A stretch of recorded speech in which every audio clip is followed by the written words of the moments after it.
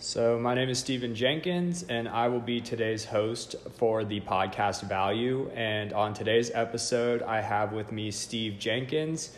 Steve is the founder and ex-CEO of Pharmaceutical Associates Incorporated, a pharmaceutical manufacturing company in Tampa, Florida. How are you today? I'm good. How are you? Good. Glad to have you on with us today. So essentially what this podcast is it is people, entrepreneurs, coming on and talking with us about their journey, but instead of being just pure business related matters, this is kind of views entrepreneurship through the scope of character and virtues. So to get us started, would you please share with me your entrepreneurial journey? When did it begin, and how did you end up where you are today? Okay, so I started work in what was a family business, Beach Pharmaceuticals, about 40 years ago now. Came out of college with a degree in chemistry, and same degree my father had. My father started Beach Pharmaceuticals in 1957. So basically joined a family business in the late 70s. And from there we acquired the business that you mentioned, Pharmaceutical Associates, in probably about the mid 70s. So we'd owned it for several years when I started, and then it was my responsibility to kind of work with my dad and other people to develop a vision and grow that business. It started strictly as a very small manufacturing for others only business, which we call a CMO, or a contract manufacturer. And through the 80s and the 90s, we started to develop our own product line, our own packaging innovation in the area of unit dose, which was really the focus that PAI stayed with through most of the time that we were involved. We had, during late 90s, right around 2000, we had about 350,000 square feet of manufacturing and distribution in Greenville, South Carolina. Built a contract development lab here in Tampa, Florida, that is still in existence today, has about 20 chemists that are in our employ, and continue to file products with the FDA, add products to the product offering line. Probably 2010, 2011, 2012, it became clear that a very highly regulated, price competitive market was not going to be a multi-generational family business. There was just simply too much consolidation, too much acquisition, and frankly, too much risk. So we decided to look at transacting the business, and did that about a year ago. I'm still chairman of Beach Pharmaceuticals, and we have a small Tampa family office that I am chairman of as well. So that's pretty much brings us up to about where we are today. Awesome. So to kind of get into the character traits side of this business, one of the virtues that we talked about this semester was courage. And so in what ways, if any, has your courage been tested? Yeah, so I think that there's been a number of times. Obviously when you're making pharmaceuticals, and anytime you manufacture something, there's always a potential for something to go wrong. We've had a couple instances where there was a summer of 2015. Actually, we were in Ireland, and there was the CDC had gotten involved because there had been some deaths in hospitals from a product that was similar to the product that we made, and there really had not been a link back to the manufacturer that was having the problem at that time. So we had to make some difficult decisions to remove our product from the market until we were certain that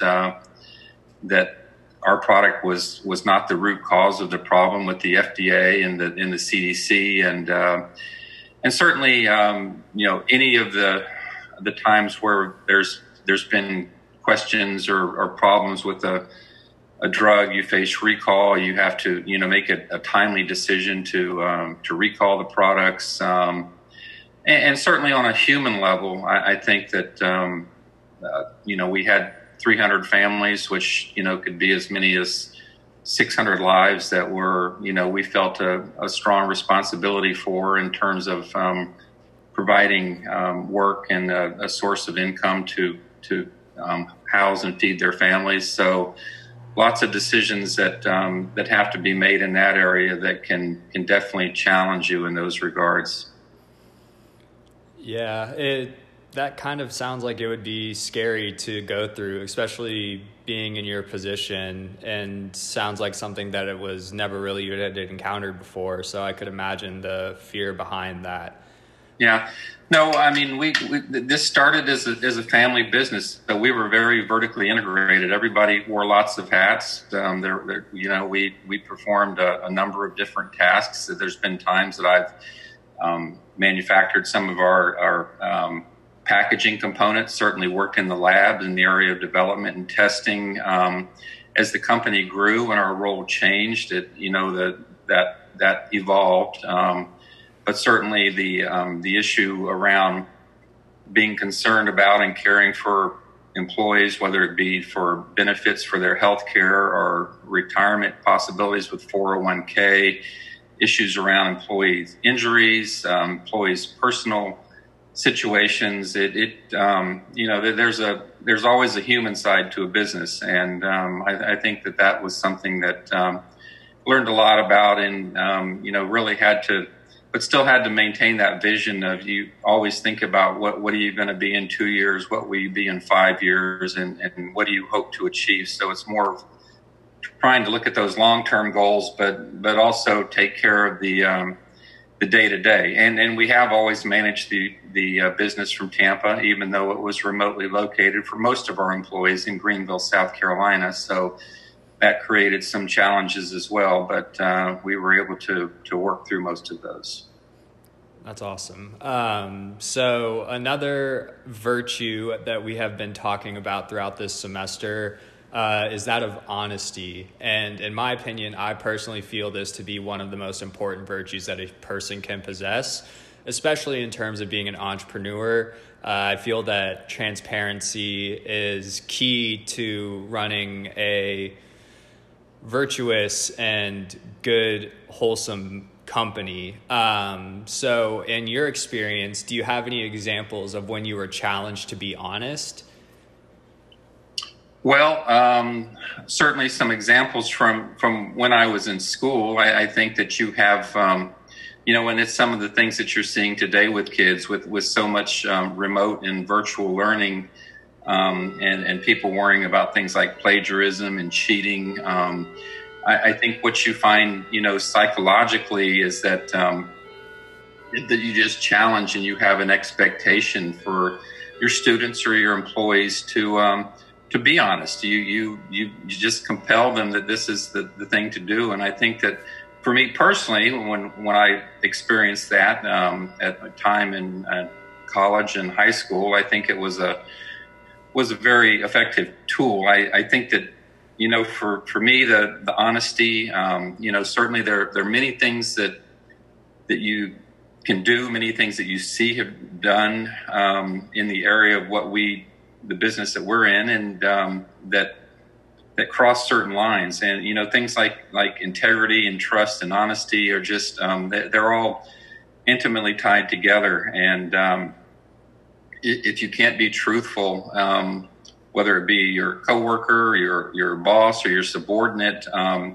it's going to undermine your ability to perform effectively, to run a business. And sometimes that means you stand up and you admit you made a mistake, something was done wrong, something was missed, and you just work past that. But it's really important. I think if to me, honesty and integrity and also trust kind of all go hand in hand. If there's any question with your coworkers or what you're trying to build as an entrepreneur or what you want to do, it's going to put the entire foundation of what you hope to achieve at risk, and will make it very difficult to succeed.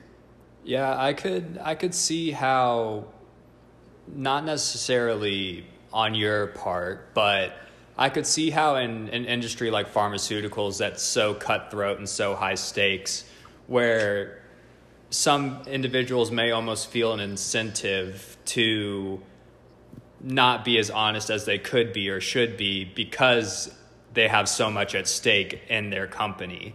So yeah, there's been many examples of companies that have been on the verge of transacting for significant amounts of money, and then in the due diligence process, there's been discoveries of, for lack of a better way of putting it, a fraud, which really is obviously is dishonesty and deceitfulness, and has materially impacted in many ways negatively, whether it be shareholders, investors, families in the business. So at the end of the day, I think if you you can't be honest, and sometimes the consequences of honesty are difficult, but that's part of the process that you have to experience to learn and go through. But it being forthright and honest and either getting in front of a problem and dealing with it openly, or just admitting shortcomings and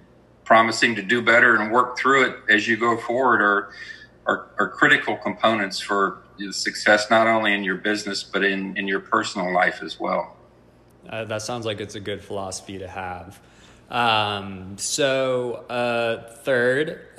virtue that we've kind of been talking about this semester is the idea of hope.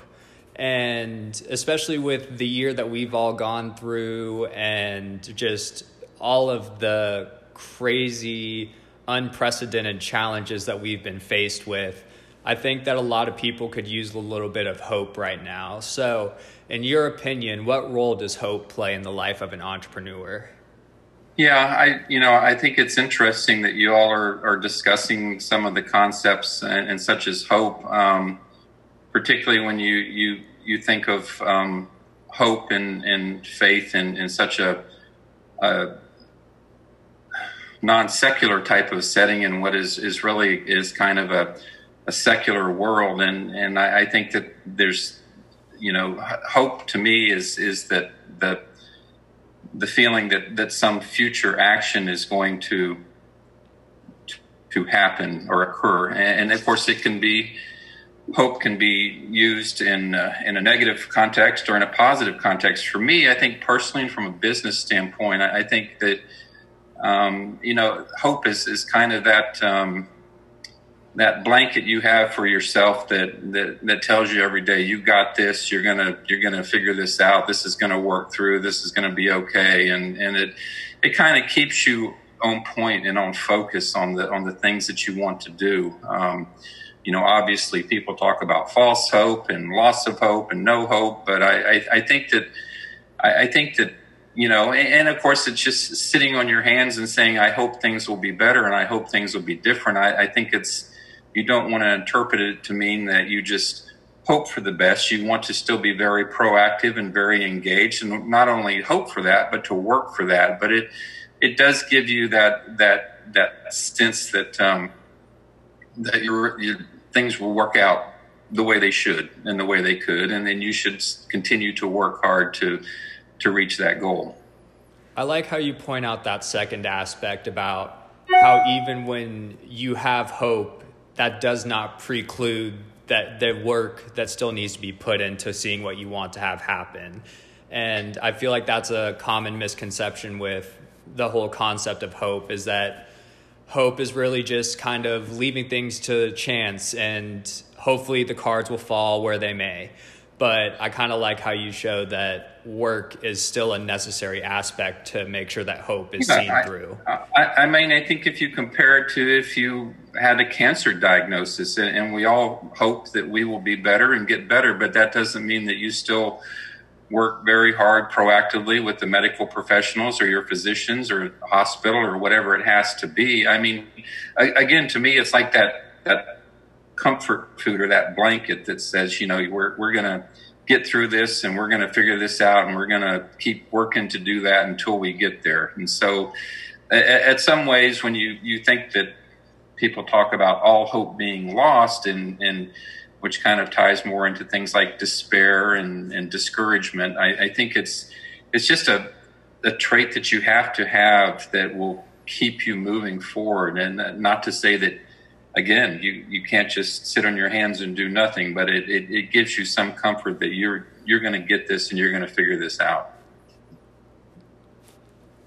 So a fourth virtue that we have kind of spent this semester focusing on is the virtue of humility. And you are clearly a man who has seen a lot of success in his business and his life. So have you ever really found it hard for you to be humble? Yeah, I think that certainly a lot of that comes in with your upbringing and what you're used to. My father, your grandfather, was one of four boys and a child of the Depression, and they were children of the war. And I think that for me, humility becomes a part about how you interact and work with people, how you think that people should be treated. If you think of sympathy versus empathy, there are differences in what those mean. And I think that the empathy part ties a little bit more into humility. I think that the ability to interact and talk with people that, look, your employees you're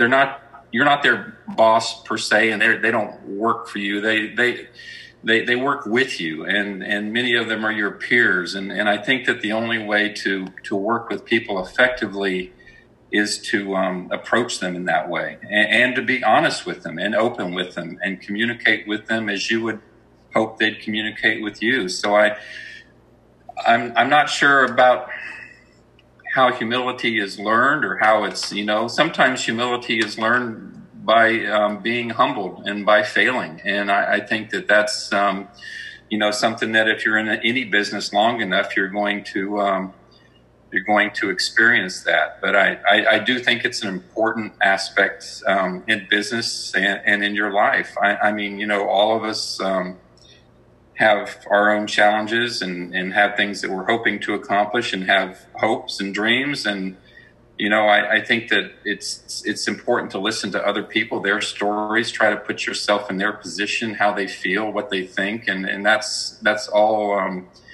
part of that humility. It's really just, it's more of a human value to interact with others. And I think it's very important. I found after 40 years, you can sit and talk with someone in a few minutes and find out how sincere and how real they are, or how phony and how full of themselves they are. And it's just something that it's, people need to always think about and to be conscious of. And, one of the ways of that is focusing a lot on what you do and the blessings that you have to giving back and working with others. And I think that those are all important aspects of any young person that wants to become an entrepreneur or get into business and hopefully get into their own business.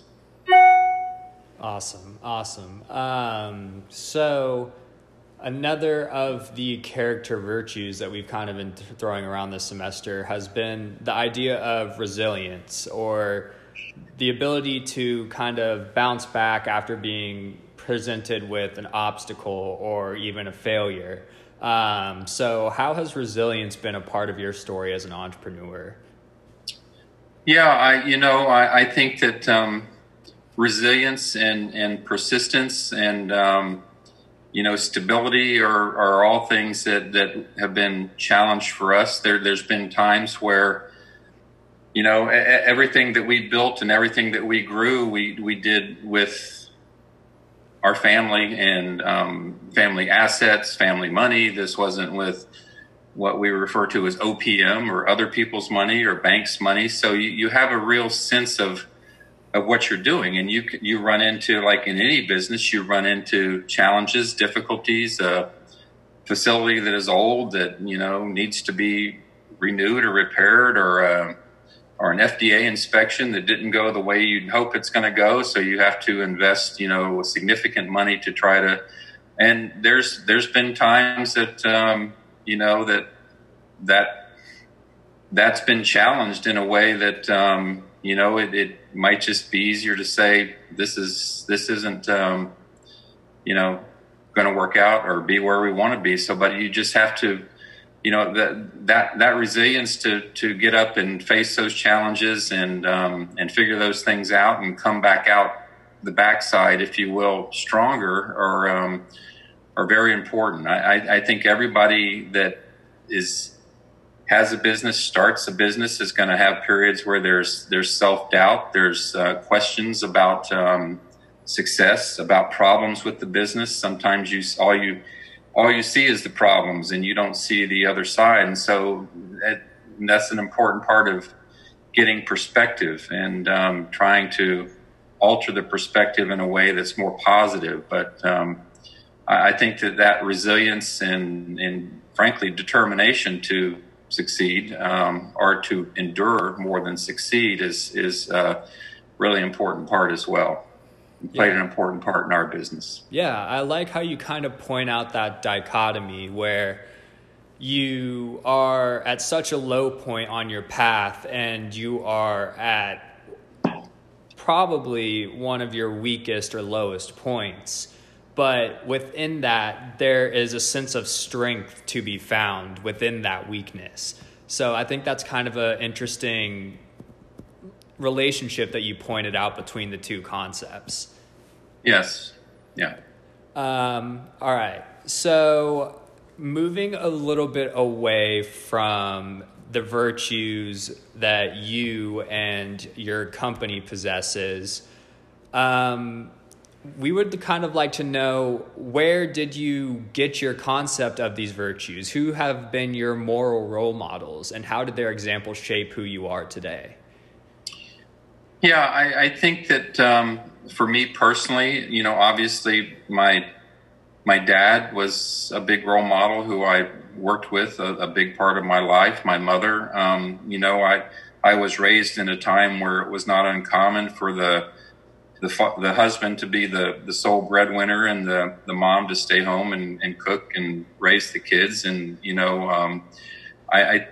that's, and I think what's doing today where that's so different is great. And it's wonderful, because I think that, honestly, my continued involvement in entrepreneurship, it's really exciting to see young women, minorities, people of color become much more involved. And I think they've been significantly, I know in our industry, significantly underrepresented. But I think that I think most of those feelings about family and trust, responsibility, stability, integrity, those types of feelings mostly came from my upbringing and family. Obviously, there was a lot of reinforcement through that in my Jesuit education in high school with the priests and the classes that we took, and so I think that had a big impact as well. But I'd have to say a lot of it was family, for sure, and the values that were kind of imbued into you during the process of growing up and going through your educational career. That's why it's interesting to kind of have this perspective speaking with my own father, because I am kind of the same token, where I feel that the values that I have and that I possess today are really a byproduct of what you and my mother have instilled in me. So it's kind of interesting to see how that generational passing along of values and character kind of continues on through the family. Yeah, I think that's true for a lot of people. I mean, look, interacting and working with other people is great. I think that, one of the most successful things any entrepreneur can try to do is work in a collaborative environment. But, in collaboration, you have you have approval and you have acceptance, but hopefully you also have that little devil's advocate role that says, yeah, but, you know, what about this? And so that allows you. So working with others that are like-minded. I mean, for me, entrepreneurship, what I love about entrepreneurship is our bright young minds that are just energetic and ready to get up every day and face the challenges and try to build something bigger and better. It never, look, we all have bills. We all have mortgages and car payments and have to put food on the table. But it really, at the end of the day, it should never be about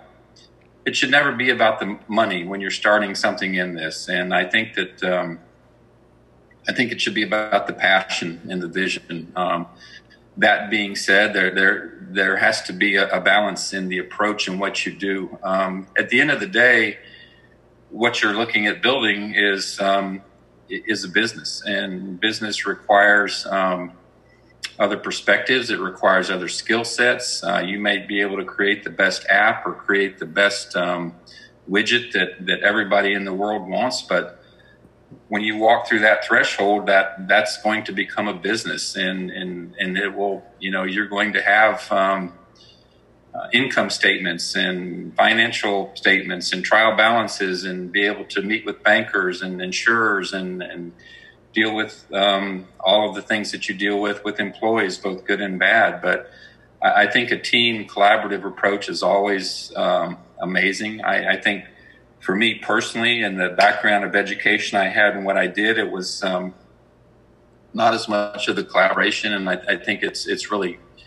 good and exciting to have that possibility to talk not only about what you're doing right, but what you could do better, and what other approaches. There's always one thing I found. There's always many paths to the same destination or goal, and that's part of the humility too, is to listen to other people's ideas, consider them, talk through them, because there's always a lot of people out there with really good ideas, and there's always different ways to do things other than what you may think is the only way to do it. So that creates a very creative, effective environment for an entrepreneur.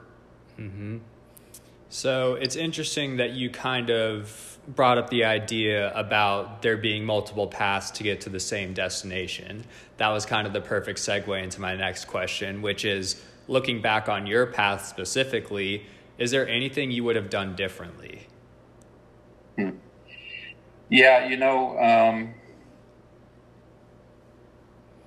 I don't think so. I think that, you know, anytime, family businesses are always a little bit unique and different because of the environment of the structure. And but we were lucky, because I think that we were able to work well together, and strengths and weaknesses measured out well. And I don't think so. I think what I am seeing, though, in some of the thoughts and advice I would give, because we've gotten much more involved in entrepreneurship down here with Embark Collective, and met a couple of groups.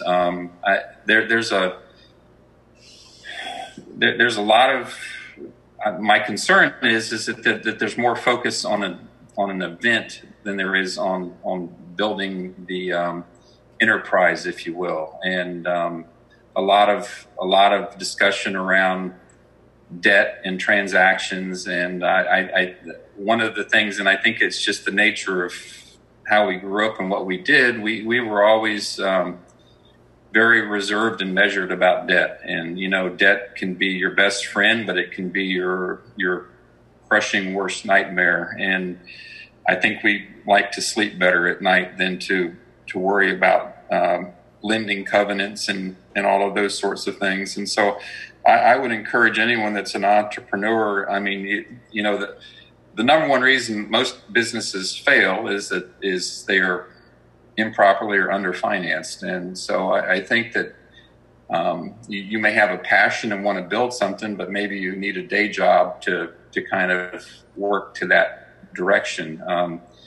And because as soon as you start going to look at the venture capital, which is a very common thing today, at some level you've a little bit leveraged or sold your dream to someone who really doesn't necessarily love you or care about you. You're just an asset on a balance sheet that is either performing or it's not. So I think it's always, you need to be very measured and thoughtful about what you do in that area, and really just be passionate and love what you do, and try to get up every day and make it a little bit better and grow. And if it can become an economic thing and make money, then that's just great. And kind of let it evolve in that way. And if it's something that makes sense to transact or make a change, then you'll know when that time is right to do that. But I think that's something that I would definitely, starting out, I would be very measured about the approaches about lending and finance, and that there's a lot of activity in this world today with VC and PE money to be spent, but that creates a whole unique dynamic of stresses and challenges that many entrepreneurs aren't, especially young, are not geared to do. And if that was my one piece of advice to the college kids that want to be in entrepreneurship, what you're really talking about doing is starting and building a business. So I think it would be, this is one thing I didn't do as much as I should have. So that would probably be a regret that I would do differently, is get more of a background in the areas of finance and the things that make a business run. All businesses run on that same model of assets and liabilities and general ledgers and balance sheets and income statements and trial balances. That doesn't mean you have to be a CPA, because I've always been a very big believer in hiring really good people that you trust and that you care about, and let them do their job. And so certainly the area of a CFO or finance role is very important for any business. And so that would probably be my advice to anyone that's looking at becoming an entrepreneur, for sure.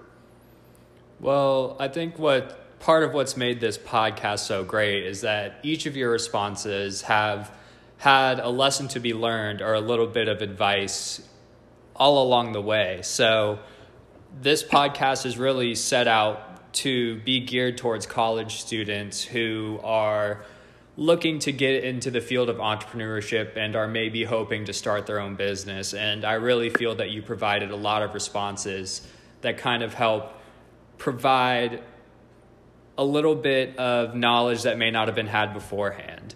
So I really appreciate having you here on this podcast today, and I appreciate you taking the time out to have this interview with me.